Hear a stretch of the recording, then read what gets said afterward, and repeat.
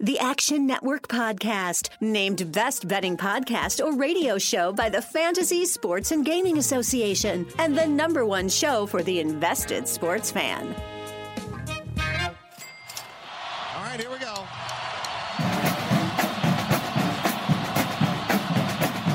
15, 20, 25, 30, 35, 40, 45, 50. And the kick is blocked. The college football world stunned. Stumbled and fumbled. The lateral to the corner of the end zone. Can you believe that? They're not going to keep him off the field tonight. Holy cow! It's not the size of the dog in the fight. It's the size of the fight in the dog. What's up, Degenerate Nation? Welcome to the Action Network Podcast. This is the bowl betting preview part 4. I'm Stucky, and with me, as always, is Colin Wilson.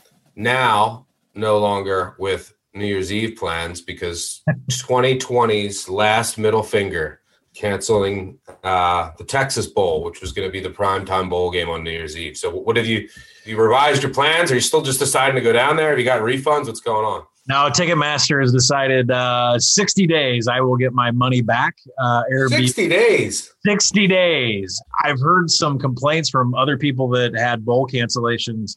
A few Iowa folks in my DMs telling me that they were getting credit through their ticket brokers for a future sporting event to buy through their website as to where Ticketmaster is going to give me my money 60 days later. So, pandemic wins again. Pandemic is undefeated, and we got a Duke Mayo Bowl broken. We're just trying to get to the end of the football season here without anything catastrophic happening. Never trust Graham Mertz with anything in his hands. Sorry if you had Wake. That was brutal. I mean, what if Wake had like 300 more yards? Wisconsin, I think, had 5 touchdown drives under 35 yards.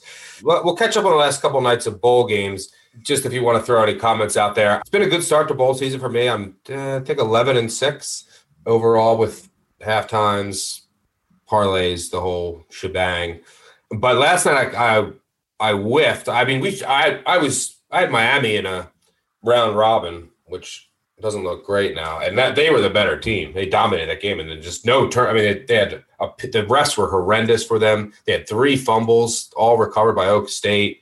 An interception that was incorrect that should have stood for Miami. Just an awful, unlucky game for Miami, who should have won that game. But then I had Colorado in the under, way off on those, because little did I know that the backup quarterbacks, I thought I was safe. Sam Ehlinger wasn't coming out for the second half. And then this kid Thompson comes in, throws 4 touchdowns in the half, and start the Texas hype. It's been a good start, but it's all about your next bet and how you finish. Hopefully Oklahoma can get it done tonight at +3. Any thoughts on you buying Texas national title futures? Well, before I get to Texas, but I was just gonna say it's been that way for bowl season for me. Like, you make a good call on Liberty, but then you bet on Marshall, and there's a rash of turnovers. You bet on it's not been the easiest to predict of a bowl season. Motivation, COVID sit-outs. I mean, think about how that worked against us last night with Texas, right? We were told this person's out, Eagles, all these huge pieces are out. And then if I was to tell you pregame, without you knowing anything, that Sam Ehlinger was going to go out, would you not have bet the house on Colorado, especially at that line? And it turns out that it seems like everybody that's in a backup position for the University of Texas is a 5-star, like, blue blood. I mean, like, it looks like an all-star team. And I have to sit there and question what Tom Herman is doing with his program, that you can plug all of these missing holes and look like you should be winning a national championship. Now, I did read that Colorado was 4 players below the minimum needed to go to a bowl game. Now, obviously, that stopped teams like TCU from wanting to go to a bowl game. Colorado, I don't know if they just needed the pub, the recruiting, whatever money's associated. I don't know why Colorado would play, even though they fell below the standard. But, I mean, to look at Texas's second and third string do what they did, the hype has already started. By the way, sarcasm font. The win total is not going to be 12, and the national championship odds are not going to be -150.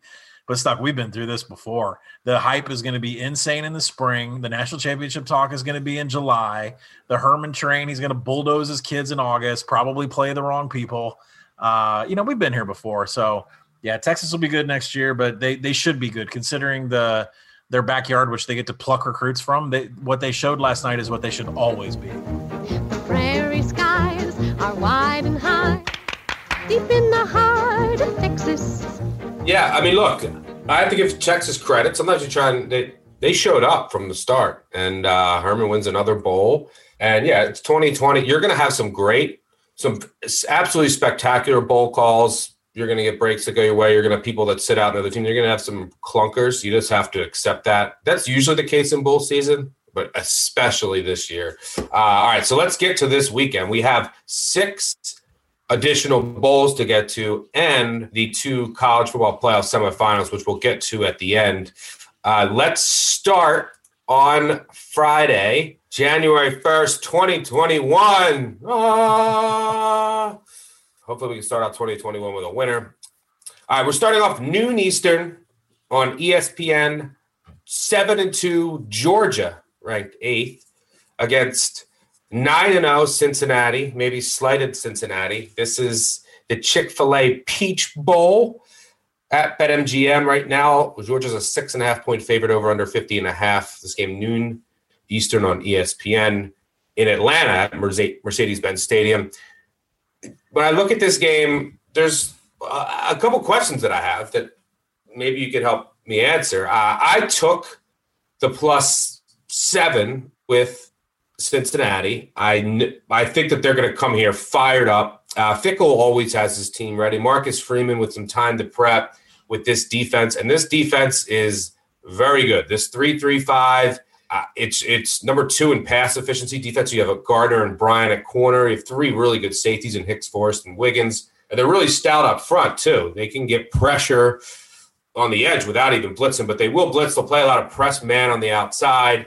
You know, Sanders and Ponder off the edge are great. Their linebackers are just really solid, a little undersized, but they don't really make mistakes in White, DeBlanco, and Van Winkle. It's just a really good defense and well coached. And Marcus Freeman will probably come up with a new wrinkle here with time to prepare, as he normally does. It's one of my favorite coordinators in college football. They run a 3-3-5, or they've ran a 3-3-5 for most of the year. I think in the AAC Championship, they were a little fatigued and rusty. They were off for a while without COVID, so I think a lot of that will go away. And they will be going up against a Georgia offense that has seemingly found its footing with JT Daniels at quarterback. I mean, this is a Georgia offense that was very underwhelming with Stetson Bennett at quarterback. But the question is, with JT Daniels, he threw for like 838 yards, 9 touchdowns, and 1 interception in 3 games. And he can push the ball down the field more so than Bennett. That's what you have to do against the Cincy teams. They're going to play press man on the outside. You have to beat them deep. But the question is Daniels in this offense for real, or is it more of a factor of who they played? You know, they played Missouri 91st in pass efficiency defense. South Carolina 118th. Miss State 82nd. Cincy number 2. This is obviously a big step up. Georgia's defense, 3-man front, Davis, Herring, Wyatt up front. They don't get a ton of pressure or fill up the stat sheet, but they plug holes, they take up blocks, and they open up space for Georgia's linebackers, mainly Monty Rice, but he's out. There's also a lot of other opt-outs with Georgia. Trey Hill, Ben Cleveland. Trey Hill's been out with an injury, but Ben Cleveland is going to play in the NFL. Their starting guard, he's out. Their corners, Eric Stokes and DJ Daniel, both are out. So you're basically just going to have one normal starter and someone new at corner for Georgia. Jermaine Johnson, second in sacks. He's out. It does look like Ojulari will play, who leads the team in sacks. LeCount, their star safety, he's going to try and come back. I imagine that he'll be limited. But basically, when I look at this game, I think that since he's going to play the disrespect card, they're going to show up. Does Georgia, 2 years ago, with some of the opt-outs, they came out flat. Last year, they had some opt-outs, not this many, and they were able to win and beat Baylor. What this comes down to me is can Desmond, because Georgia's run defense is excellent, and they're built to stop like a power run game. Their pass defense hasn't been that great, and now they have guys out. Can Desmond Ridder in this RPO and intermediate passing attack this Georgia secondary? And on the flip side, can JT Daniels beat this Cincinnati defense deep? I think there's value in the number. The opt-outs for Georgia, I knew they were coming, so I took Cincy +7. I like them at 7 or above. I think they'll have a shot to win this game. What say you? Yeah, 7 is the number that you want. I think Cincy is the side that you want. Desmond Ridder has been explosive both with his legs and through the air. And you're going to have success against Georgia, who's 81st in the country in defensive passing success rate. And Richard LeCounte is the biggest name that you mentioned there. He's was out with a concussion, talk of maybe he'll play in this game. I can't understand why he would, considering, if he's not cleared from concussion protocol. So we'll see. But there's just a lot of loss on the Georgia side of the football with the defense. And I think that plays into Desmond Ridder, who's been just a one-man wrecking crew through AAC play. And that kind of brings up the point of strength of schedule. Like Cincinnati's strength of schedule is 81st. Georgia's is 7th. So when you throw out the stats like Cincinnati's 13th in finishing drives, you got to consider the competition that they went up against. Despite all of that, I think Cincinnati is going to cover this game. But I think the sneaky play on this is the over. You think of Cincinnati, you think one of the best defenses, definitely the best defense in the group of 5. You think of Georgia, they were being branded as the best defense in the country leading into that Alabama game. But if you go up against these two, what they've done recent games, Georgia's gone over in 6 of their last 7 games. Cincinnati's gone over in 4 of their last 5. Now on the Georgia side, that's all JT Daniels. JT Daniels, the last 3 games, he is getting better and better, more health. I guess now we can see the reason why it took so long to get him in. And Stetson Bennett had to play in that Alabama game. What would life be like if he was there for Florida, if he was there fully healthy for Alabama? I guess we'll have to wait next year and see. And frankly, this is a big game for me to watch JT Daniels to assess what the Georgia futures are going to be next year. I'm not really sure how much the run ratio is going to be on the Georgia side. They did run at 57% throughout the year, but the tendency has kind of fallen to the pass since JT Daniels has gotten more healthy. And I think they're going to have success there throwing through the air. I think both teams are going to have success with explosive plays. Retractable roof going to be closed. There is rain in the area, but it's retractable roof is going to be closed or whatever that thing is. It's not a retractable roof. It's kind of like a portal looking thing, but should be a fast track. And I think that plays into some scores, some explosiveness coming from both offenses. The defensive numbers for Cincinnati, they can be scored on. I know their pass coverage grade is 2nd, and I know their finishing drives on defense is 7th. But you got to look at the slate of offenses they've gone up against. It hasn't been a real dynamic set of explosive weapons. And this is a huge, size-wise, physicality. This is something Cincinnati may not be prepared for. My favorite play in this game is the over. I like Cincinnati to keep up with Georgia every step of the way. Yeah, Cincinnati does face some good passing offenses in the AAC at least. Right. I'm really interested to see what Freeman draws up here. There is a chance that Georgia just doesn't show up. I think that they will, from everything that I've read. Look, they're playing Cincinnati, a group of 5 team. They don't want to be embarrassed. But we've seen the SEC teams, after disappointing years, lose in this spot to Central Florida, another AAC team. So I think that I know that Cincy will show up with something to prove. There's a slight chance that Georgia just kind of goes through the motions. That has to work in Cincy's favor as well. The mindset, though, you got to remember the mindset with these SEC teams. LSU played Central Florida 2 years ago, and beats the living shit out of them. And why is that? Because LSU wasn't expected to go to the SEC championship. They didn't lose the SEC championship game. They didn't have any expectations coming in other than hearing that Central Florida was the greatest team in the history of non-Power 5 schools, and LSU beat them and covered the spread. Now, when Georgia or any other SEC team loses their conference championship game, and then they end up going to these New Year's Six games, they suck. They get beat. They can't win games. They can't cover. They can't do anything, as you and I are talking right before the Florida kick. These SEC championship game losers are the ones that are given the bad rap. These teams that don't have SEC championship expectations, like Georgia is in this case, should show up, and they have in the past. Yeah, Kirby Smart 2 years ago, when they got drilled by Texas, they had a bunch of guys there were a couple of guys that sat out that came with the team. And then last year, another disappointing year, and at the end of the season, when they beat Baylor, they had a couple of guys sit out, but he got them away from the team. And he did that again this year. Yep. And I think that that's his approach, which works for the better for just the entire mindset of the team. So it should be a fun one. Hope you're enjoying this great Action Network podcast. I want to make sure you know about the Locked On Podcast Network. Locked On has a daily podcast on your favorite team. Welcome to Locked On 49ers. You are locked on to the Dallas Mavericks. Welcome, everybody, to the Locked On Lakers podcast. Let's go. Locked On podcasts are hosted by the local experts who know your team better than anyone and give you the inside scoop. So go to your podcast app and search Locked On, your favorite team. Subscribe to your Locked On podcast. All right, let's move on and stay on Friday, and we'll go to another SEC team. You're going to have to drink for this one, right? I mean, I'm going to be at least a bottle of champagne deep to watch Northwestern and Auburn play offense. Yeah, this is going to be ugly. Northwestern, Auburn in the Citrus Bowl, Camping World Stadium, Orlando, Florida, 1 p.m. Eastern on ABC at BetMGM right now. Northwestern's a 3-point favorite, over under 43.5. There are some opt-outs actually on both sides on Northwestern too. Their number one corner, Greg Newsom, wasn't he first team I think he was first team All-American. Yeah. He won't play. One of their best pass rushers won't play, and potentially their best receiver they also use in the running game.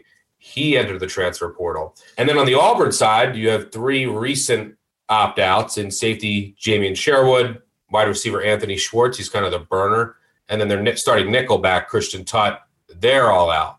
Northwestern, their defense has been very good, especially their pass coverage, but they will be without Newsom, which is worth noting. But their other players in the secondary have been very good all year. I think the only team that scored over 22 points against them all year was Michigan State. That's pretty crazy considering they played Ohio State. Defense has been really good. The offense has been disgusting. There's nothing good you can say about this offense. They're a little better than last year with Peyton Ramsey. The efficiency in the passing game is a little better, but they can't run the ball. There's no explosiveness, nothing downfield.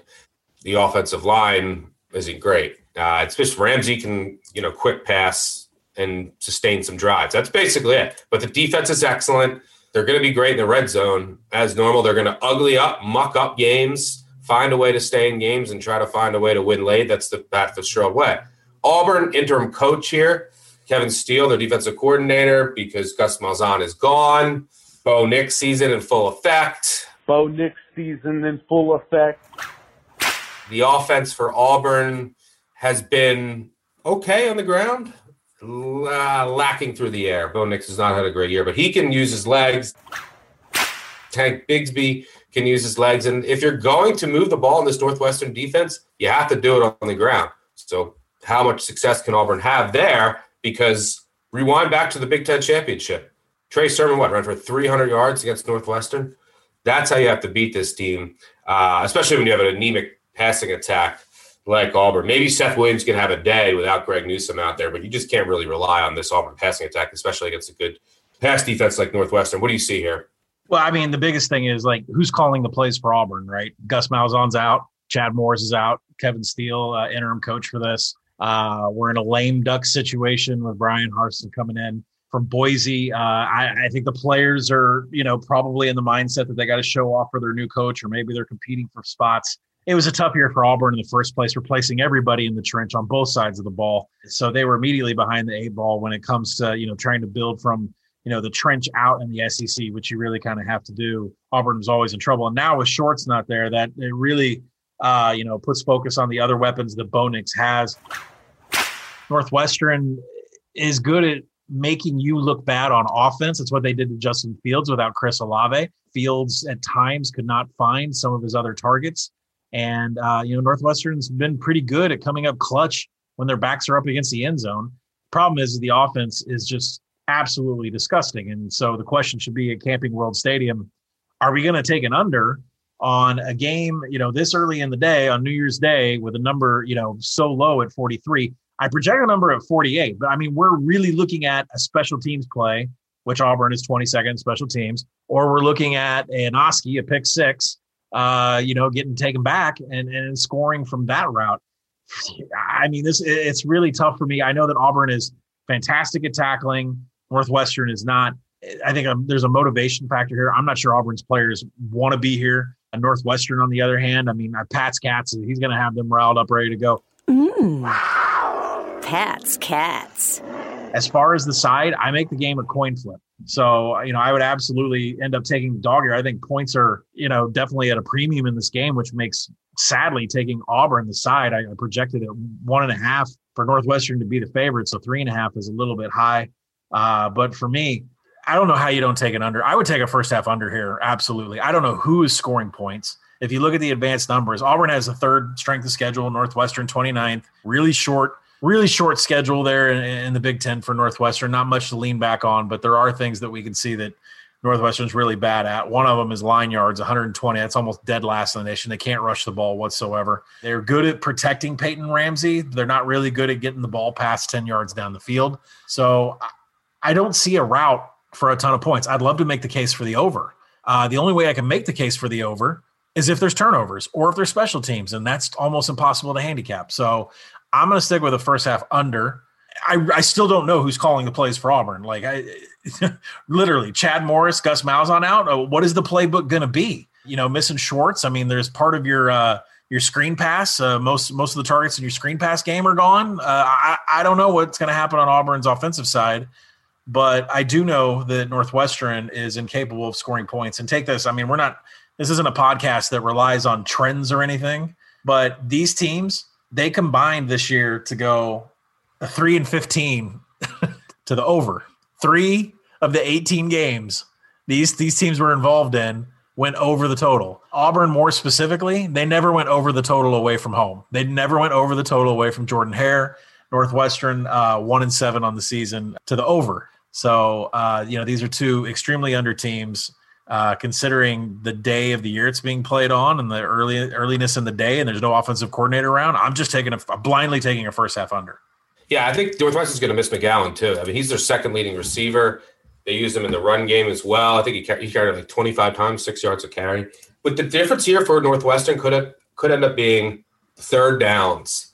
Now the reason that the sack numbers are good, they just a quick passing attack. Ramsey can be a decently efficient in that department. Auburn's third down defense is horrendous, giving up conversions on 50% of opponent attempts. And Northwestern's defense, as you might expect on third downs, is a lot better. So will Northwestern be able, with that short passing attack, be able to sustain drives a little better than Auburn? That could end up being the difference. If you hate bowl games, go listen to NPR. All right, we have 2 college football playoff games on Friday as well. Unfortunately, the appetizers, Auburn, Northwestern. At least Georgia, Cincinnati is a good appetizers, and they're kind of simultaneous. But we'll come back to those. Let's cross off. We'll go pretty quickly through the 4 bowls on Saturday. We will start Saturday at noon in the Tax Slayer Gator Bowl, NC State against Kentucky at TIAA Bank Field in Jacksonville, Florida. Noon Eastern on ESPN. These teams met once back in the 70s. Kentucky won 27-2. It's a pretty trying season for Kentucky. Just a lot of really emotional things happening, losing a coach, medical diagnosis, just a lot of emotional things they've had to deal with in a COVID year. There was talk that they weren't going to accept the bowl, but they did. They will play NC State. They're seeking their 3rd straight bowl victory. And the records in here, don't be fooled by the records. Kentucky's 4-6. They're 2.5-point favorites at BetMGM, over under 50.5. NC State's 8-3. Kentucky, 4 of their 6 losses came against teams in the top 8 of the final college football playoff rankings. NC State, who last made a bowl in 2018, actually here at the Gator Bowl, they got drilled by Texas A&M. Who have they really beat? Liberty is their best win. They should have lost. They're 4-0 in one-possession games. I think their average winning margin is like plus 1 point. So they've won a lot of close games. They beat up on the bottom of the barrel in the ACC. I'm not a fan of this team. Now, what you should be a fan of with NC State is their defensive line. They play a unique 3-3-5 defense. They're going to blitz from all over. Ali McNeil is a monster at nose tackle. He's going to play on Sundays. He just eats blocks. He's an athletic freak, too. And then he frees up Peyton Wilson at linebacker, who just makes a million tackles, led the ACC in tackles. They were 5th in the nation in tackles for loss, 9th in sacks per game. So it's a really good pass rush. It's really good pass rush. I mean, the defense overall is not great. But Kentucky has a really good offensive line. They can handle this front. And Kentucky's not really going to be passing. Now, it's worth noting that there's a new coordinator. Big dog Vince Marrow is taking over play calling for Kentucky, who fired their offensive coordinator. But what this Kentucky team was, they have no passing game. 0, none. Maybe they try to throw it, but I doubt they do. So like the NC State pass rush is kind of neutralized here. It's not going to matter. You can beat this NC State team with ground and pound, which is what Kentucky can do. In the 3 games NC State lost, it gave up an average of 276 rushing yards per game. Kentucky also has familiarity with seeing this defense. Mississippi State, 3-3-5, similar stack. They faced it this year. Tennessee Martin, I forget, someone they faced last year, an FCS team, played a similar defense. So they have experience seeing it. They'll have extra time to prepare here. I think that they can have success on the ground. And Kentucky's defense, kind of a bend, don't break defense. They really kind of bow up in the red zone. They don't give up any explosive plays. And that's really how NC State makes their living. And it might look funny to see Kentucky 2.5-point favorites here. I know my voicemail caller, the Dave Doran fan, isn't going to like this, but I'm kind of leaning towards the Cats here. What say you? Yeah, I like the Cats. I mean, I power rated, -2.5. So I think there's not much value here on Kentucky, but I really like the under for a lot of things that you said that favor Kentucky, and that is limiting explosiveness. And that's the reason that we have backed Kentucky in certain spots of the season is because of their defense. Offensively, they're extremely slow. Seconds per play, 118th in the nation. They can control the trench. They're top 20 in rushing success rate on offense. So, and they run the ball 63% of the time. So this is a team that can assert their will on the ground on the offensive side at a very slow pace.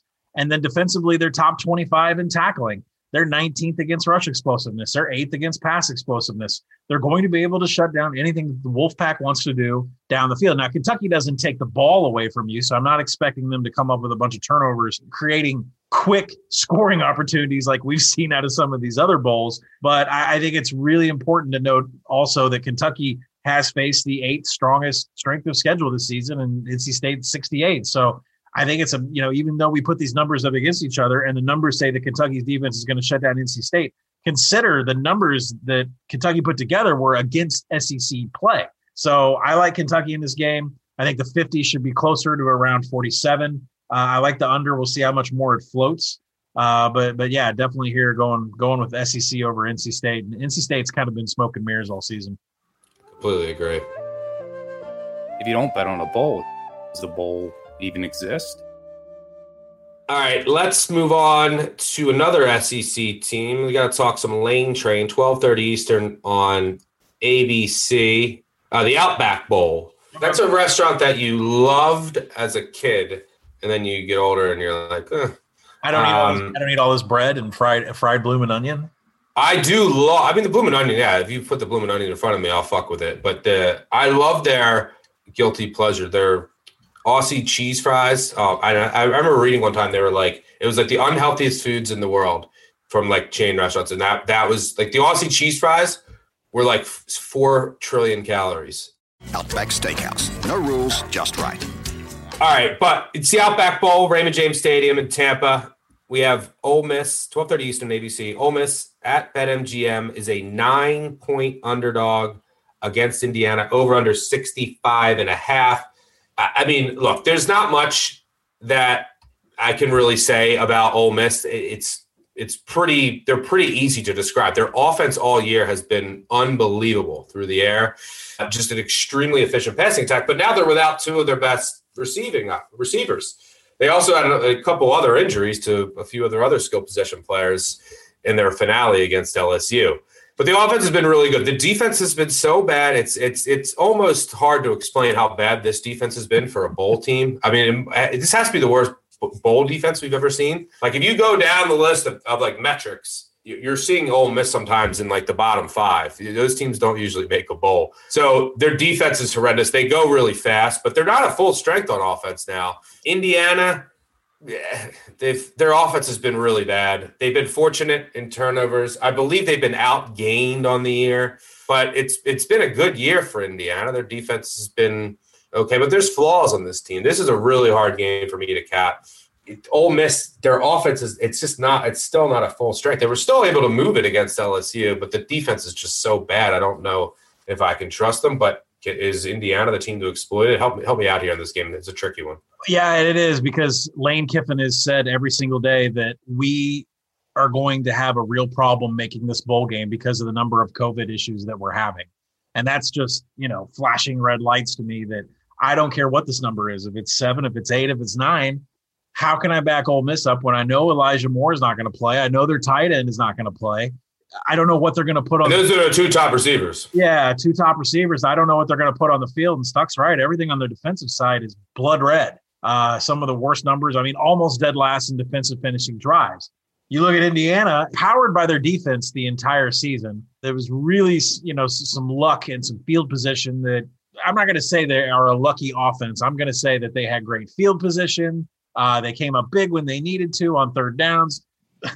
I don't want to call them lucky because they're not. They were talented, and they've been decent, ever since the Ohio State game, getting points up on the board. Yeah, it's worth noting that their quarterback now hasn't been their quarterback all year. And when you look at Tuttle, and when he showed up to play, he was just as efficient as, in some parts as Michael Penix Jr. So he is capable of running the offense. So what that tells me is that when I have an Ole Miss defense that I know is terrible, and I'm not talking like just bad in the SEC, I'm talking bad as like on a UMass level, and I have an Indiana offense that is capable, then I don't want to mess with the full game total, which is falling in the market, and I don't want to mess with an inflated spread. I want an Indiana team total over. I feel confident that they're going to get enough possessions. I feel confident they're going to move the ball in this Ole Miss offense. And because Ole Miss is the 3rd fastest tempo in the nation, we could be looking at 17 possessions here for Indiana. I think an Indiana team total over is a wiser play than taking a completely inflated spread. We have no clue how Ole Miss is coming into this game, who's going to be available, other than they're missing their top 2 targets. For me, it's Hoosiers and points, and just isolate the bet on that and call it a day. Yeah, maybe you'll convince me to go there. After the College Football Playoff semifinal, though, for everyone wondering, I've been tweaking some home court. It's full speed ahead with college basketball on a daily basis, so I will probably have a big card on Saturday. But, yeah, I mean, out of all the options, that might be the wisest one. Full game fever. Catch it. All right, let's move on to the PlayStation Fiesta Bowl, 4 p.m. Eastern, Saturday on ESPN in State Farm Stadium in Glendale, Arizona. Iowa State, Oregon at BetMGM. Iowa State 4.5-point favorite, over under 57.5. Seeing, look, I had a lot of questions about the Pac-12 this year. It was hard to figure out who teams were. Small sample size of games. They got a late start, and I think that a lot of these teams were behind the 8 ball kind of all season. And then seeing Colorado doesn't give me much faith in how the Pac-12 looks. The Oregon defense was pretty bad all year. The one thing that they did was they didn't really give up explosive plays through the air, but that's not really what Iowa State does. Iowa State should be able to, from an efficiency standpoint, through the air with Brock Purdy and those tight ends, move the ball efficiently, and then Breece Hall on the ground should have a day against this Oregon defense that lost a lot. And the offense, they had some good numbers, but let's look at the competition in the Pac-12. In the Pac-12 championship against USC, they wouldn't even throw it downfield. They wouldn't even trust Chuck to throw it downfield. And they're going up against a very good Iowa State defense. It's going to be hard for me not to back Brocktober here in this January. Brockuary. What do you see here? I'm taking Oregon in this game, and I'm taking the over. I did some research. Wow. Quack. Listen, I've been in a casino before. I've been gambling, and when I'm on house money, it just seems to keep rolling, I mean, like when you feel peeled of any pressure whatsoever, which Oregon arguably shouldn't have been in the Pac-12 championship game, but they didn't get a chance to face Washington. That game with Washington was going to determine who played USC. They get the bye into the Pac-12 championship. They win the Pac-12 championship, and now they're in the Fiesta Bowl. They're on house money. Cristobal, Joe Moorhead, Andy Avalos, who's being pressured by Boise to come back and be the head coach there. These 3 head coaches should be commended for the way that they finished the season. Now, if you look at this schematically, Iowa State, and really I just kind of did this in some of my research for the Big 12 championship. It really came up here. How they have gotten better, especially on the offensive side of the ball this year, where it's not just been take Brock Purdy in October. It's been Iowa State. You can trust them all year round. Is that they have thrown in so much more 13 personnel. And if you're not familiar with what that is, that's a 3 tight end set. And the reason why they did that is because Brock Purdy is one of the worst quarterbacks in the nation with pressure. He turns the ball over. He's inaccurate. He's just not the same. But when he has a clean pocket and he has a good look, kid's amazing. And so they started running. Last year, I think they ran somewhere around 5% of plays were in the 13 formation. This year, 25%. 25% of plays were with a 3 tight end formation, and they're using a lot of pre-snap motion. It has given him extra time. It's giving him extra blockers. And if you look at this Oregon defense, I don't think they're right there yet to be able to stop anybody. The only thing on this Oregon defense that is a constant is Kayvon Thibodeaux. Thibodeaux is one of the most menacing pass rushers in college football right now. I know that Oregon's sack rate is 94th in the country, but Thibodeaux is a legit monster. I think he's going to get some pressure on Brock Purdy, but at the same time, Purdy's releasing the ball a lot faster. The 3 tight end set has been real helpful for him to get points on the board. I love the over in this game. Joe Moorhead, what he's been able to do with a completely clean slate. This was the lowest returning production in all of college football this year. Moorhead steps in, a completely different scheme from Marcus Arroyo. Completely different. What he's been able to do and get Tyler Shugg, connecting their top 10 and rushing success rate, top 20 in passing success rate, top 20 in explosiveness. And that's where the handicap in this game comes, because Iowa State is 111th in defending pass explosiveness, and Oregon is 16th at getting it down the field.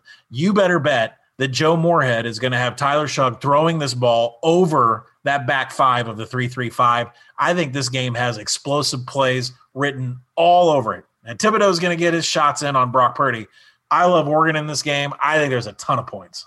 I'm going to disagree with you here. We've been on the same page pretty much. But, I mean, Oregon's defense, I don't see how they get any stops. Thibodeaux has to have like 12 sacks. This defense is really bad. Now, not all of it was their fault. They had a bunch of opt-outs of pros on the back end. But, I mean, Oregon's, you say, and you're right, with their pass explosive numbers, but they played Washington State, UCLA, Oregon State, Cal, USC, and they couldn't even throw it against USC. So I don't necessarily think that, it might be kind of fraudulent numbers based on their competition, because Iowa State is clearly the best defense they've faced all year. So I'm not fully sold on Chuck yet. And Iowa State's obviously going up against good offenses in the Big 12. If you think Texas is getting the national championship publicity, you wait till Andy Avalos tells Boise State, no thanks, I'm staying at Oregon, and Oregon returns every single player on both sides of the ball. I can't believe I'm even saying this, but I'm exactly where I was 12 months ago when you and I were in the Westgate. I am looking for Oregon futures going into 2021. Yeah, well, I had an Oregon futures, but then everyone opted out. I also have accidental Oregon State futures. All right. I probably will end up on Purdy somehow, but I'll dig into it. You make some good points. Aren't you like 5-0 against me in bowls, I think? You got me pretty good. Let's see. I had Marshall. I think you had Buffalo, right? Yeah. We were both on meat. Did you have Houston? Mm-hmm. Yeah. I had Hawaii. Did you have Tulane? Yeah. Yep. Nevada. All right. So we got a while to go. Wait, but we're both on Oklahoma tonight, right? Yep. Oh yeah, big time. Miss State. We're both on Miss State. Yep, both on Miss State. You're Ball State. No, I can't trust that offensive line. Nope. Army. No, I took West Virginia there. I know you're on. Wow. You're going against the Service Academy in a bowl. That's another L for you. Cincy. I haven't made a play on the app. I mean, I know I'm taking the over, and you're not taking Georgia. No, I'm not taking Georgia. Okay. Well, yeah, and I haven't made any plays on Saturday. But we agree on Kentucky. Mm-hmm. It looks like we just don't disagree on Iowa State. So yeah, it looks like our next up is West Virginia Army. Well, you better hope West Virginia. You're going to sweep me in disagreements. This can't happen. So. All right. Well, so we got maybe some more disagreements coming up, but we have to get to one last game on Saturday before we get to the College Football Playoff, the Capital One Orange Bowl, Texas A&M, North Carolina at BetMGM. Texas A&M is a 6.5-point favorite. Over under 65.5 is a Hard Rock Stadium in Miami Gardens. 8 p.m. Eastern on ESPN. When you talk about this game, you have to mention the North Carolina opt-outs. Their leading receiver, one of their top backs of the two-headed monster, Michael Carter, he's out. One of their best defenders, Surratt, he's out. So they have some really key opt-outs going against the Texas A&M team. You could argue that they want to come out here under Jimbo and show everyone, look, we deserve to be in the college football playoff. You also could argue they thought that they should be in the college football playoff, and they're not.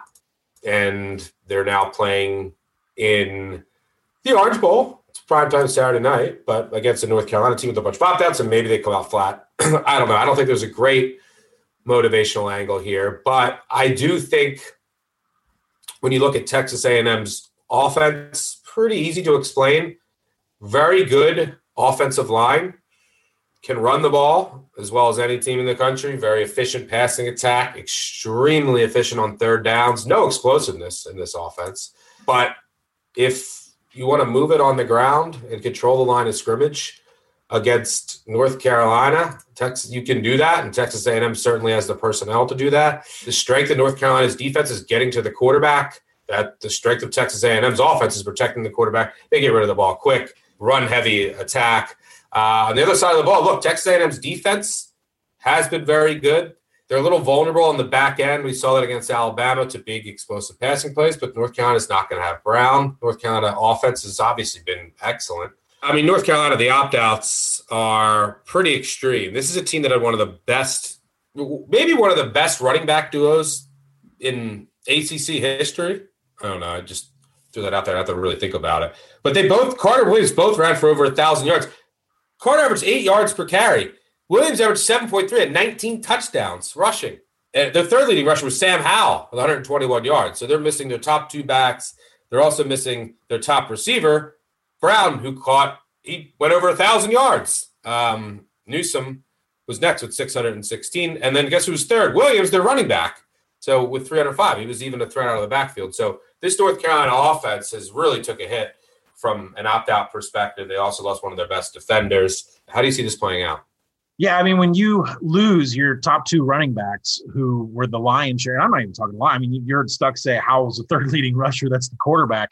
North Carolina runs the ball 58% of the time. And when you wipe out those two running backs, are you really going to turn around and hand the ball off to a bunch of unprovens on the team? And I think the answer is no, especially when you have Sam Howell's arm. Now, I know that De'Ami Brown is out, but Daz Newsome is still there. And so I think this is going to be a very pass-heavy attack from North Carolina, which makes me want to take the over here. I know Texas A&M is 123rd in seconds per play. They are a snail. They're one of the slowest, most grinding teams to watch all season. But think about their defense in the 4-2-5 and what Mike Elko runs. The middle line, the linebackers for them are, I've said this before, these are run stoppers. They are good at filling gaps. They're terrible in pass defense. Their coverage grades are some of the worst in the SEC.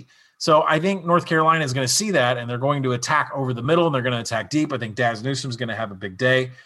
Sam Howell should be all throwing. First, second down, I can't see any reason why North Carolina is going to run the ball. I do like the Tar Heels with the hook. At 7, it becomes questionable with the opt-outs that they've had. A&M, not the game that they wanted to be in, but it is a New Year's Six for Jimbo. He's going to show up. Kellen Mond, they have one of the highest success rates in offenses in the country, 10th in rushing success rate, 14th in passing success rate. They have no explosiveness whatsoever. They're just never – Texas A&M is a program. You're never going to be able to figure it out until you find guys that can do what Texas did in their bowl, which is get it down the field in 70 yards in 1 or 2 plays. And until Texas A&M figures that out, you're just not going to bust it into the college football playoff. So I do like North Carolina in the spot because I think it's going to be a heavy passing attack, and that is going to be able to take advantage of what is a soft coverage grade in the middle of the A&M defense against that 4-2-5 that Elko runs. So I like North Carolina with the hook. But I'm more than likely I'm going to be on the over in this game.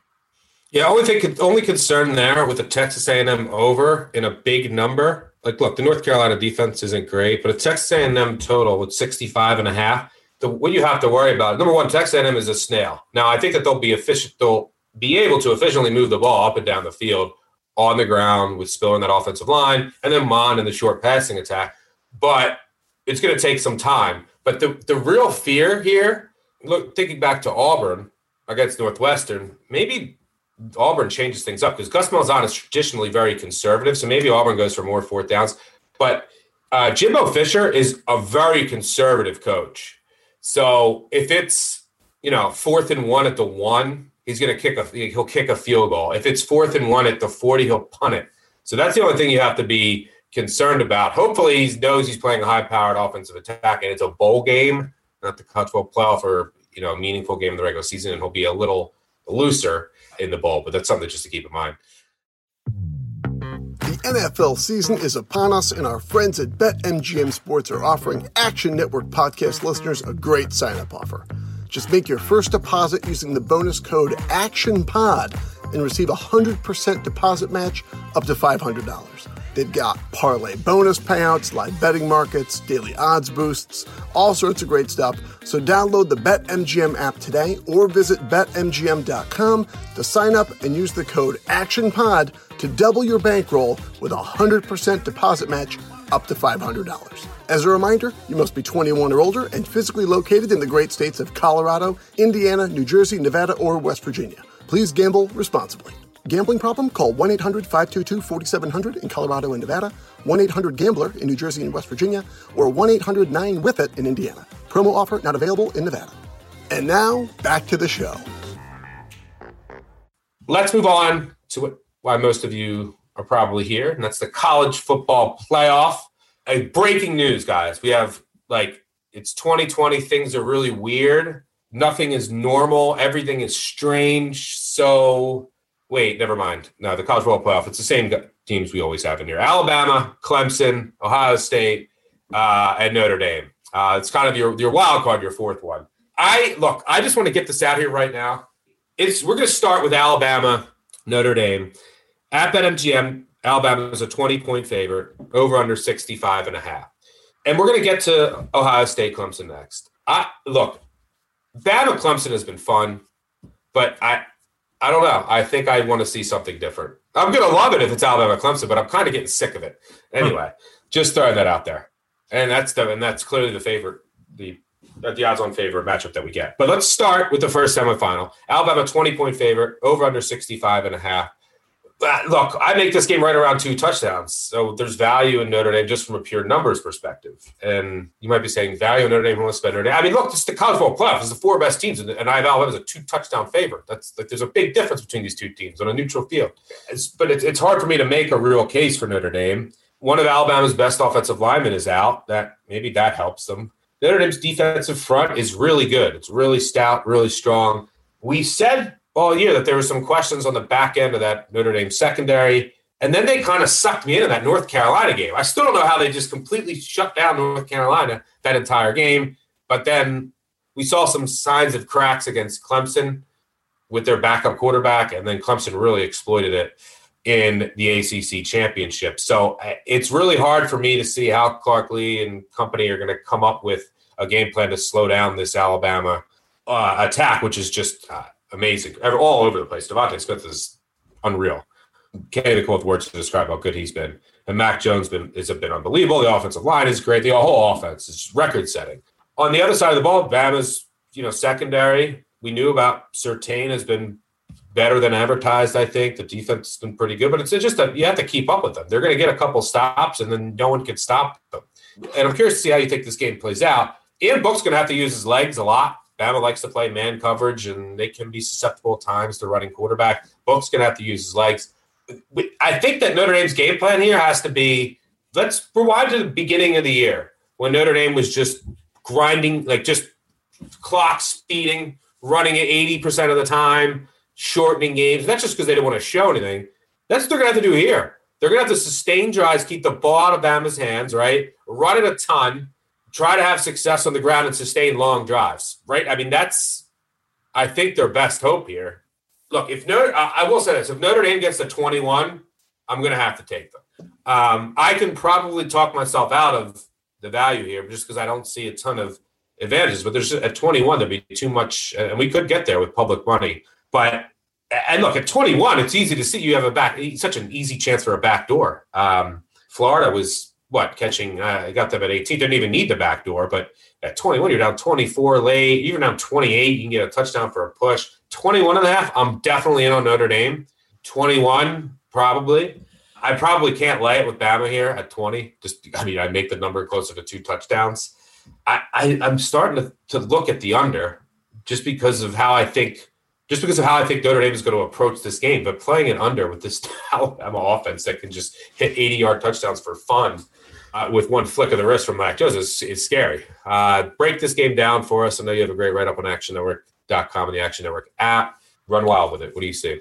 Of all the pieces I wrote for Action Network this year, this was probably my most fun to write up. I thought Clemson and Ohio State would be the one that I would come up with some really good, fact-finding nuggets, but it was actually this game, and I had no clue I was going to go this direction when I started my research, and by the time I got done with it, I was betting way more than I thought I would be, and the play on this game was to take the under. And the more research that I did here, I couldn't get over some of the things that I was seeing. Now, let's talk about college football playoff history first off. If you like a team to win the game and they're the favorite, swallow the points. If you like a dog, you probably don't need the points. Consider the fact that Kyler Murray at Oklahoma against Alabama a couple of years ago was the first underdog in college football playoff history to finally cover the spread and not win the game, where the point spread actually mattered. The point spread has never mattered in the college football playoff or the national championship until Oklahoma played Alabama a couple of years ago. You think back last year, LSU, no problem covering against Clemson. Clemson didn't need the points against Ohio State. The list just goes on and on. So here we are. This is the highest spread, though. This is the highest spread, right? This is the highest spread, and it is completely inflated. And if you get sucked into the thought of, I think it should be 14, which is where I'm at. If you get sucked into that thought, then you're going to get into, take lock. It is just where I got with Clemson and LSU last year, and never recognizing the fact that what LSU did last year was something that just couldn't be stopped. So we fast forward to this year, and we talk about how great that LSU team was. Alabama's better. LSU's offense, powered by Joe Burrow, finished with an offensive success rate of 54.9%. That was for the entire season with Vanderbilt, with non-conference. Alabama, 11-game schedule. Oh, and by the way, Alabama didn't play Vanderbilt and South Carolina this year, right? Two teams that combined for what? 2 wins? South Carolina's wins. Alabama, 55.3% offensive success rate. That eclipses LSU from last season. What Alabama has done this year has been nothing short of amazing. So when you say, is that number too high? Mathematically, yes. But we couldn't catch up to LSU, and now we can't catch up to Alabama. And I'm going to tell you what, if I had a barometer up your ass to say whether you were giving effort or not, it was about 50%. Why did you push yourself? And the thing is like even Sagarin, like even if you go to Sagarin, they have their own ratings and everything. Jeff Sagarin, USA Today, they have a recency poll, like which is based upon, it has a heavy weight towards your last couple of games. They still make this game like 16. So nobody makes it as high as this. And the question is, what are we going to do about Alabama? Now, there's lots of things to dive into with this, and I think the thing that we need to pay attention to is Pete Goulding and Nick Saban had a presser earlier this week, and they talked about how they had a come to Jesus meeting, which is a great term. I love to use that with my sons. I say, we're going to have a come to Jesus meeting, boys. They had a come to Jesus meeting after the Ole Miss game. Ole Miss, 21 missed tackles in that game. Alabama has been fantastic since. Only one time have they missed more than 8 tackles since that Ole Miss game. The defense has been on point. They've been shutting people down. And more importantly, Patrick Surtain is going to be able to assert himself here. And really Malachi Moore should be get a shout out here at cornerback. He is ranked, I believe, ranked in the top 20 in PFF slot coverage. So whatever Notre Dame decides to try to throw over the middle, Notre Dame's got great weapons on the outside. Like they don't have a Claypool and that formula that they used to attack Clemson in the middle in that first game this season was to go over the middle where Skowski wasn't there. That's not going to work against Alabama. It's not going to work whatsoever. So I don't see Notre Dame having any success running the ball. I don't have Notre Dame having any success passing the ball. And you're right. If they're going to get any yardage whatsoever, it's because Ian Book decides to take off on his own. So with that being said, you have to look and say, how did a 10-0 Notre Dame team go into the ACC championship and just get obliterated? Like they looked like a peewee squad, 34-10. How does that even happen?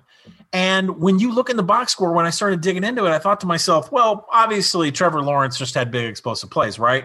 Wrong. They were blown away in standard downs and specifically on the rush by Travis Etienne. On standard downs, Clemson averaged 9 yards per play. Travis Etienne averaged 12 and a half yards a carry, and he had he averaged 9 yards after contact. We haven't seen that from Travis Etienne all year, and Clemson must have seen something on tape because Trevor Lawrence ran himself crazy in 2019. He ran with his legs all the time. We never saw that this year. Against Notre Dame, Trevor Lawrence took off, scoring touchdowns, outrunning the Notre Dame defense like it was no tomorrow. So Clemson saw something in Notre Dame to where they said, I think we can run on you. I think we can expose you. I think Sark's going to see the same thing, and I think Sark is going to try to do the same thing. So if you look at that game plan, what if we run Najee Harris? If we average 9 yards per play on standard downs, first and second down, we'll always have short third downs, and we'll always have the big pass wide open for Mechie, for Devonta Smith, for Mac Jones, if you could get pressure on him, which it doesn't matter because Mac Jones has been cool as a cucumber under pressure, but I don't think it's going to come down to that. Notre Dame getting blown to pieces on standard downs is what the difference was, why Clemson was able to dominate them in the ACC championship. And so I think Sark, if I was Sark and I was the offensive coordinator, I would run the ball. I would run the hell out of Najee Harris. And if I could get 9 yards per carry on first and second down, and I could limit how much I show in my playbook, if I can go completely vanilla in the passing game, saving it for a possible national championship, I would. And I think that's exactly what's going to happen. So A, I don't think Notre Dame's going to be able to contribute to the total whatsoever. B, Clemson exposed Notre Dame for not being able to contain the rush. Now let's get to the third element in this game. Is there a track record that suggests that Saban may take his foot off the pedal? If you're LSU, you're going to get your ass run out of the building by Nick Saban. If you're Auburn, you're going to get your ass run out of the building by Nick Saban. But if you're Brian Kelly, you might have a pass. These two teams met in the 2013 national championship game. Anybody doesn't remember the history? I'll go ahead and brief you. Alabama, 28-0 at halftime. Eddie Lacy, over and over and over. Alabama dominated Notre Dame through the first half. What happened in the second half? Alabama ran 32 plays, 22 of them were rush. More Eddie Lacy. And what happened was they scored 14 points apiece by both of them. And it was an extremely rush-dominant second half by Nick Saban. He had no reason to run the score up after he got up 28-0 going into half. I think Alabama is absolutely going to be up by 3 scores in the first half. I don't think Notre Dame is going to contribute any points. And then I think it's going to be all Najee Harris, backup offensive line. We don't need any more injuries on the offensive line. I think it's going to be not as exciting of a game as people are going to think. I think once Alabama gets a 3-possession lead, Saban knows he can sit on it because this Notre Dame offense has no chance of catching up. No chance. Under is the play. Absolutely taking under in this game. I'm not going to mess with the point spread, but I will throw history in and say college football playoff teams that are dogs, they don't need the points. College football playoff teams that are favorites, they're covering no problem. Yeah, I mean, Notre Dame, I think, can stop the run if they completely sell out to do so, which you can't do against Alabama. Otherwise, you're going to get burnt over and over again. Do you think that – so from a total perspective, do you agree or disagree with my hypothesis that the only way that Notre Dame could stay in this game is through book runs and then heavy runs and going very slow, and that might lend itself to an under. And under with Bama's petrifying, but is that the side you would – is that the side you would lean in the total, under, over? Absolutely, under right here. And it's because once Saban gets a 3-possession lead, he knows that Ian Book can't bring him back. They can't touch him. They can't get close. So, yeah, sure, sell out. Bring 8 up in the box because it's just going to take one flick of Mac Jones's wrist to add another score up on that scoreboard. I absolutely think with a national championship game yet to be played, and you and I are about to discuss who we think is going to win that game, I don't think they want to expose anything in the Mechie, Devonta Smith department.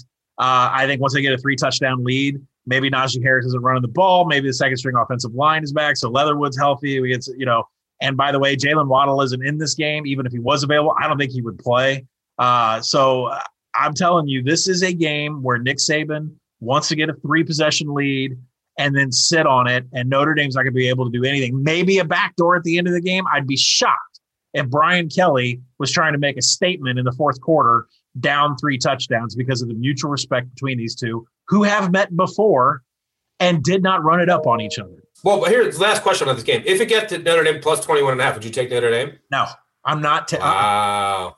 I'm telling you, but I'm not going to play it either. Like I shouldn't say I'm a proponent. If I had to I think if you're asking like if I had to make a play in a pool, right? Because I'm not touching the spread. I think if Alabama wants to cover, they will.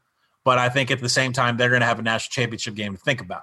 If I was in a pool, I absolutely would take Notre Dame because I go back to the mathematician part of it, the power rating part of it, the overinflate. When you get blown out of your ACC championship game and Alabama gets done dominating Florida, of course you're going to have inflation in the market. From a mathematic perspective, you have to play Notre Dame. But for me personally, with my money and my investments, I just don't feel like lighting any of that shit on fire. So I'm not going to play the point spread here. All right, good stuff there. Let's move on to the second semifinal, Friday, January 1st, 2021. Ohio State at BetMGM, 7.5 point underdog, over under 66.5 against Clemson. Look, we talked about Ohio State's potential struggles in the secondary ad nauseum this year. They lost 3 pros in the secondary. They really missed Jordan Fuller as that single high safety. I don't think our corners are anywhere as close to as good as they were last year. Obviously, when you're replacing pros, you're replacing a generational pass rusher like Chase Young as well, who's dominating the NFL in his rookie year. So the defense has questions that maybe Clemson can exploit. But from a pure numbers perspective, and I was very comfortable playing this game because I just know that I know the talent that is there. I know how well coached Ohio State is. They're getting more time now to work on some things. I know how great Justin Fields is and that offense. So I make this line like between 3.5 and 4. So I grabbed 7 and the hook right away. Big play for me.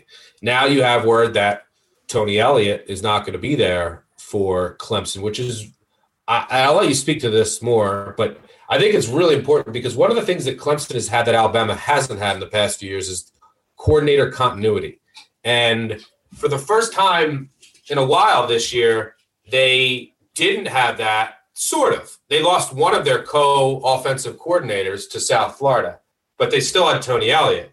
Well, now they won't have either for this semifinal. And Dabo, he stays away from scheme and play calling stuff. So it's going to go down to the quarterback coach, I believe, who's been there for a while, but it's definitely a big change. Look, Clemson is the better team here. And by the way, getting over the hook, getting 7 on the hook, if you're down 14 late and you need Fields and company to go down and get you a score to get in the back door, or you're down 10, you can get that here. But I think there's too much value in Ohio State to pass up on. Give me the Buckeyes. I think this line's inflated. What say you? Yeah, the line is completely inflated. You know, when Ohio State is without Chris Olave and Justin Fields has, to look at new targets, and he got picked off a couple times, that tends to burn in people's memory. And when Clemson makes Notre Dame look like they should be joining the MAC, that tends to burn an image in people's minds too. And so this number was and is shocking to me. It's something that I made, I think 3.5 or 4. So 7.5 to me is a gift. I've hit it twice. I hit it again today on the Action app after the notes about Tony Elliott. You think that's a big deal, Elliott? Oh, I think it's a monster deal. I think it's a monster deal that Tony Elliott is not calling this game. Let's take a look at the history here. Jeff Scott, Tony Elliott, co-coordinators. One in the booth, one in the field, both in the booth. That's all it's been since Chad Morris left to go to SMU. Is Tony Elliott and Jeff Scott. Now I know the quarterback is going to be making the play calling, right? And maybe he could do that on a script. But guess what? What's going to happen at halftime when you need to make adjustments? What's going to happen after 1 or 2 drives when Ohio State's got you figured out? It's not like Ohio State is not capable or has the same level of talent to be able to hang with you. And by the way, there's a precedent that's already been set here. Jeff Brom got COVID, couldn't coach Purdue. Brian Brom, his brother, never called a play in his life, assumed roles and called plays. Brom was not allowed to have a Zoom meeting, a phone call. He wasn't allowed to have any contact with the team during halftime to make any kind of adjustments whatsoever. So this quarterback coach, who's never called a play in his life, in a program where Tony Elliott and Jeff Scott have been in complete control forever, that's a problem, especially in the second half. So if you don't want to touch Ohio State until the second half, that's understandable. But that is a serious, serious issue. And I'm still shocked as you and I are recording. I mean, the news is only a couple hours old, but I mean, this is a really big deal. Now, if you want to get also into live, if you get Clemson gets the ball first, scores a touchdown, it should be a high scoring game. Then you can jump in on Ohio State too. Then crazy note though, Clemson was the champions of the world the last 5 or 6 years of middle eight, and this year they've been very pedestrian, vanilla, middle of the FBS. Very, very strange, and I wonder how much of that is Jeff Scott or how much of that is Dabo. Interesting going on with the middle eight that this is one of the years that they're not tops in the nation. There's no eight, by the way, for those not familiar. Last 4 of the first half, first 4 of the second half. Yeah, and got to clarify that because I know I put that out on Twitter and people are like, what the hell are you talking about? The middle eight is, to be honest with you, this is something I picked up from Belichick years ago. Belichick managed the clock all the time to make sure he had back-to-back possessions. Coin toss, sure, I'll give you the ball. And then as a live bettor, if you know you're getting 2 possessions in a row, it's a huge, huge deal for making a decision when you want to bet live. So middle eight is the point differential of the last 4 minutes of the second quarter, the first 4 minutes of the third quarter, and it can present a very nice opportunity for live betting. So middle eight's a really big deal and something that Clemson had mastered for years. And this year they're kind of running middle of the pack. As far as you break down this game, I mean, there's no love lost between these two teams. This is a true rivalry from 11th. Dabo ranked Ohio State 11th. Yeah. Dabo, who did not like Urban Meyer whatsoever and shut him out of a college football playoff semifinal before, decided to rank Ohio State 11th in the coaches poll. Listen, there's a lot of talk about Ohio State, about do they deserve to be here? Did they play enough games?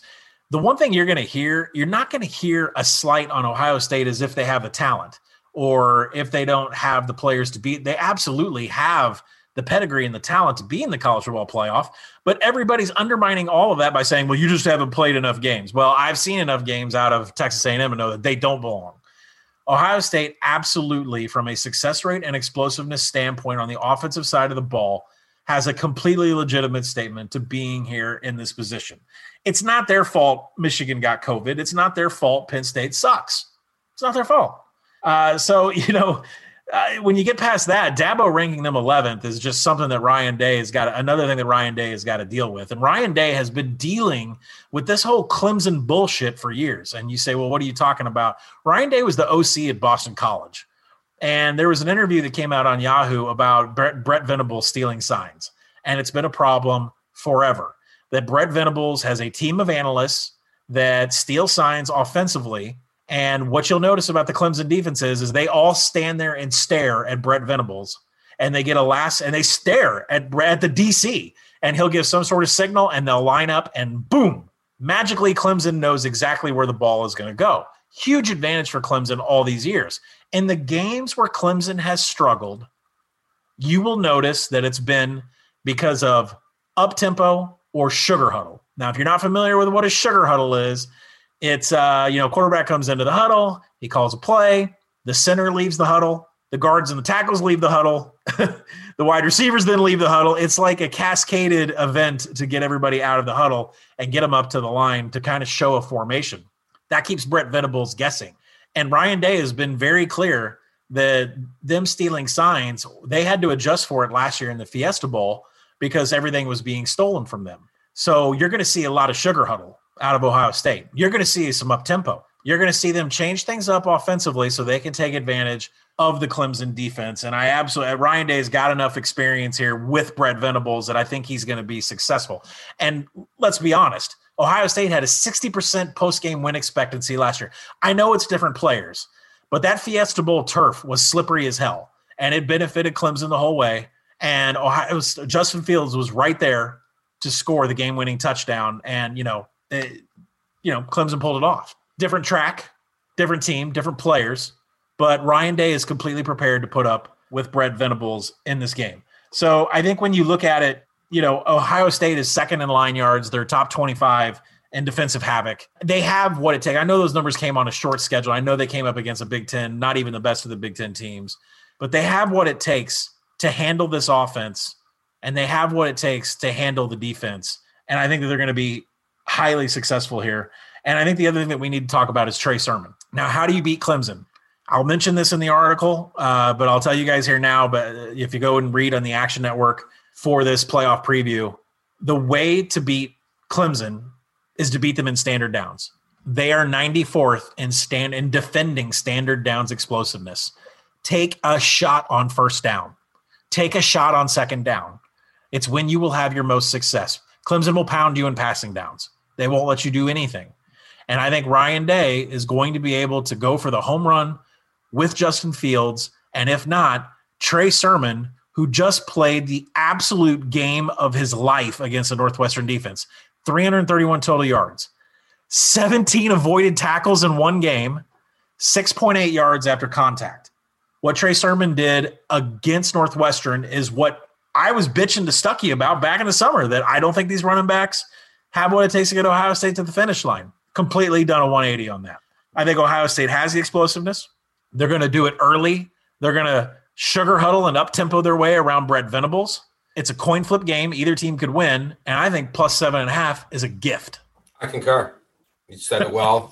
Nothing else to add. Ohio State plus 7.5. Grab the hook.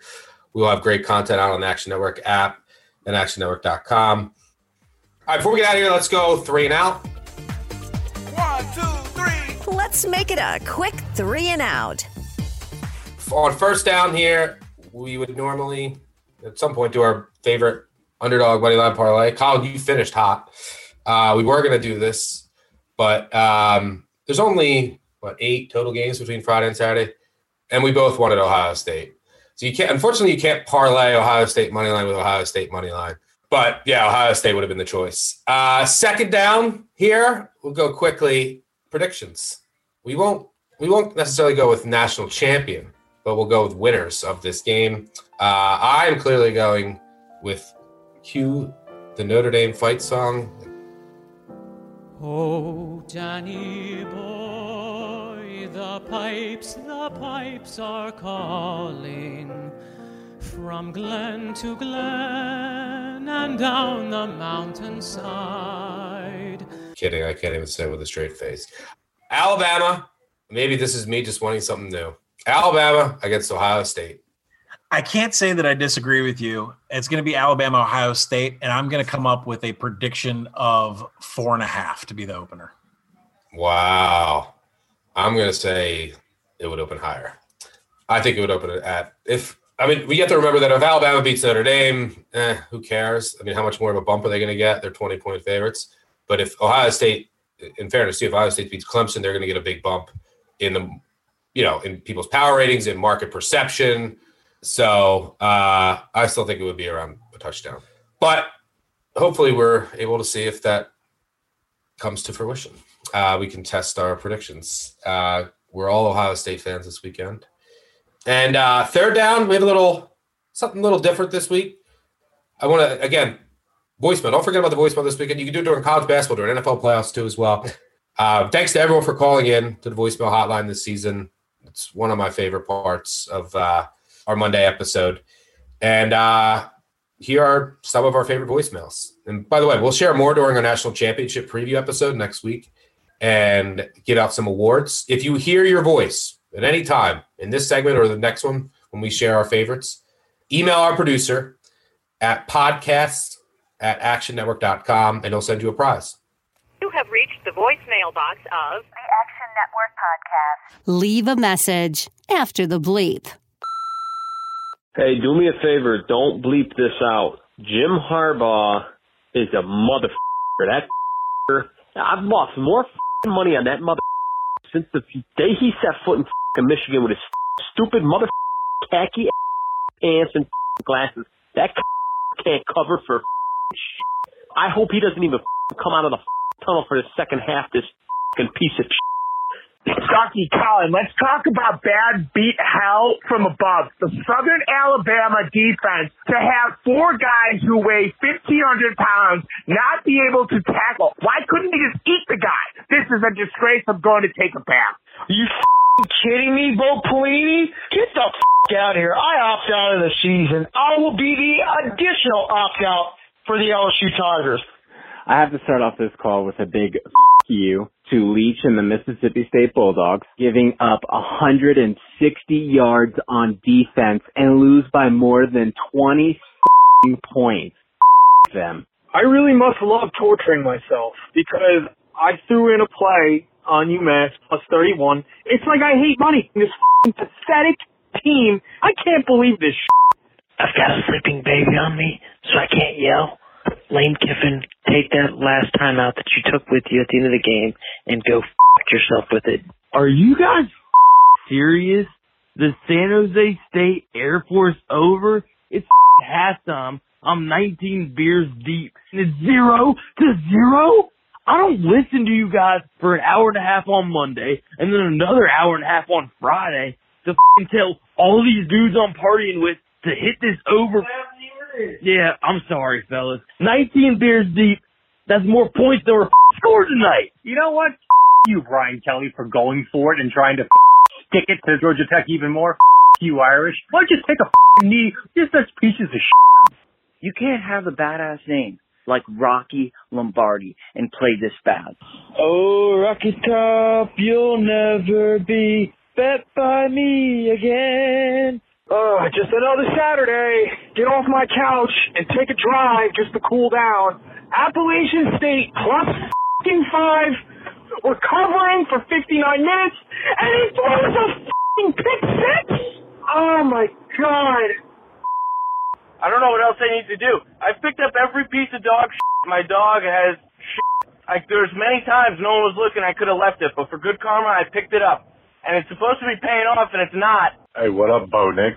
After Jerry Garantano's gone, you're officially the worst quarterback in the SEC now. How the does that feel, man? Every thing. I don't even want to bet anymore. My life is disgusting. I'm disgusted for my entire life.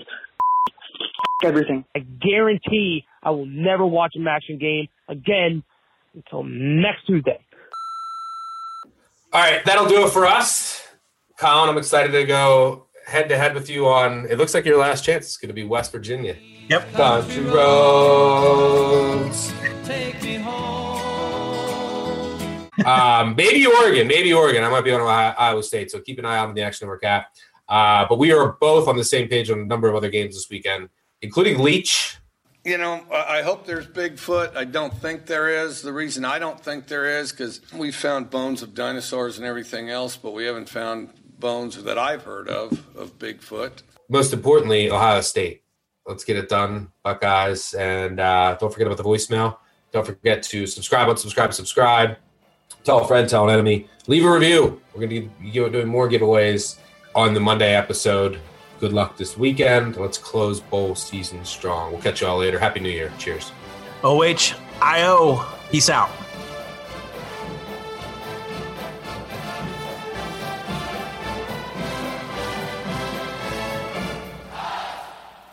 We're finished talking.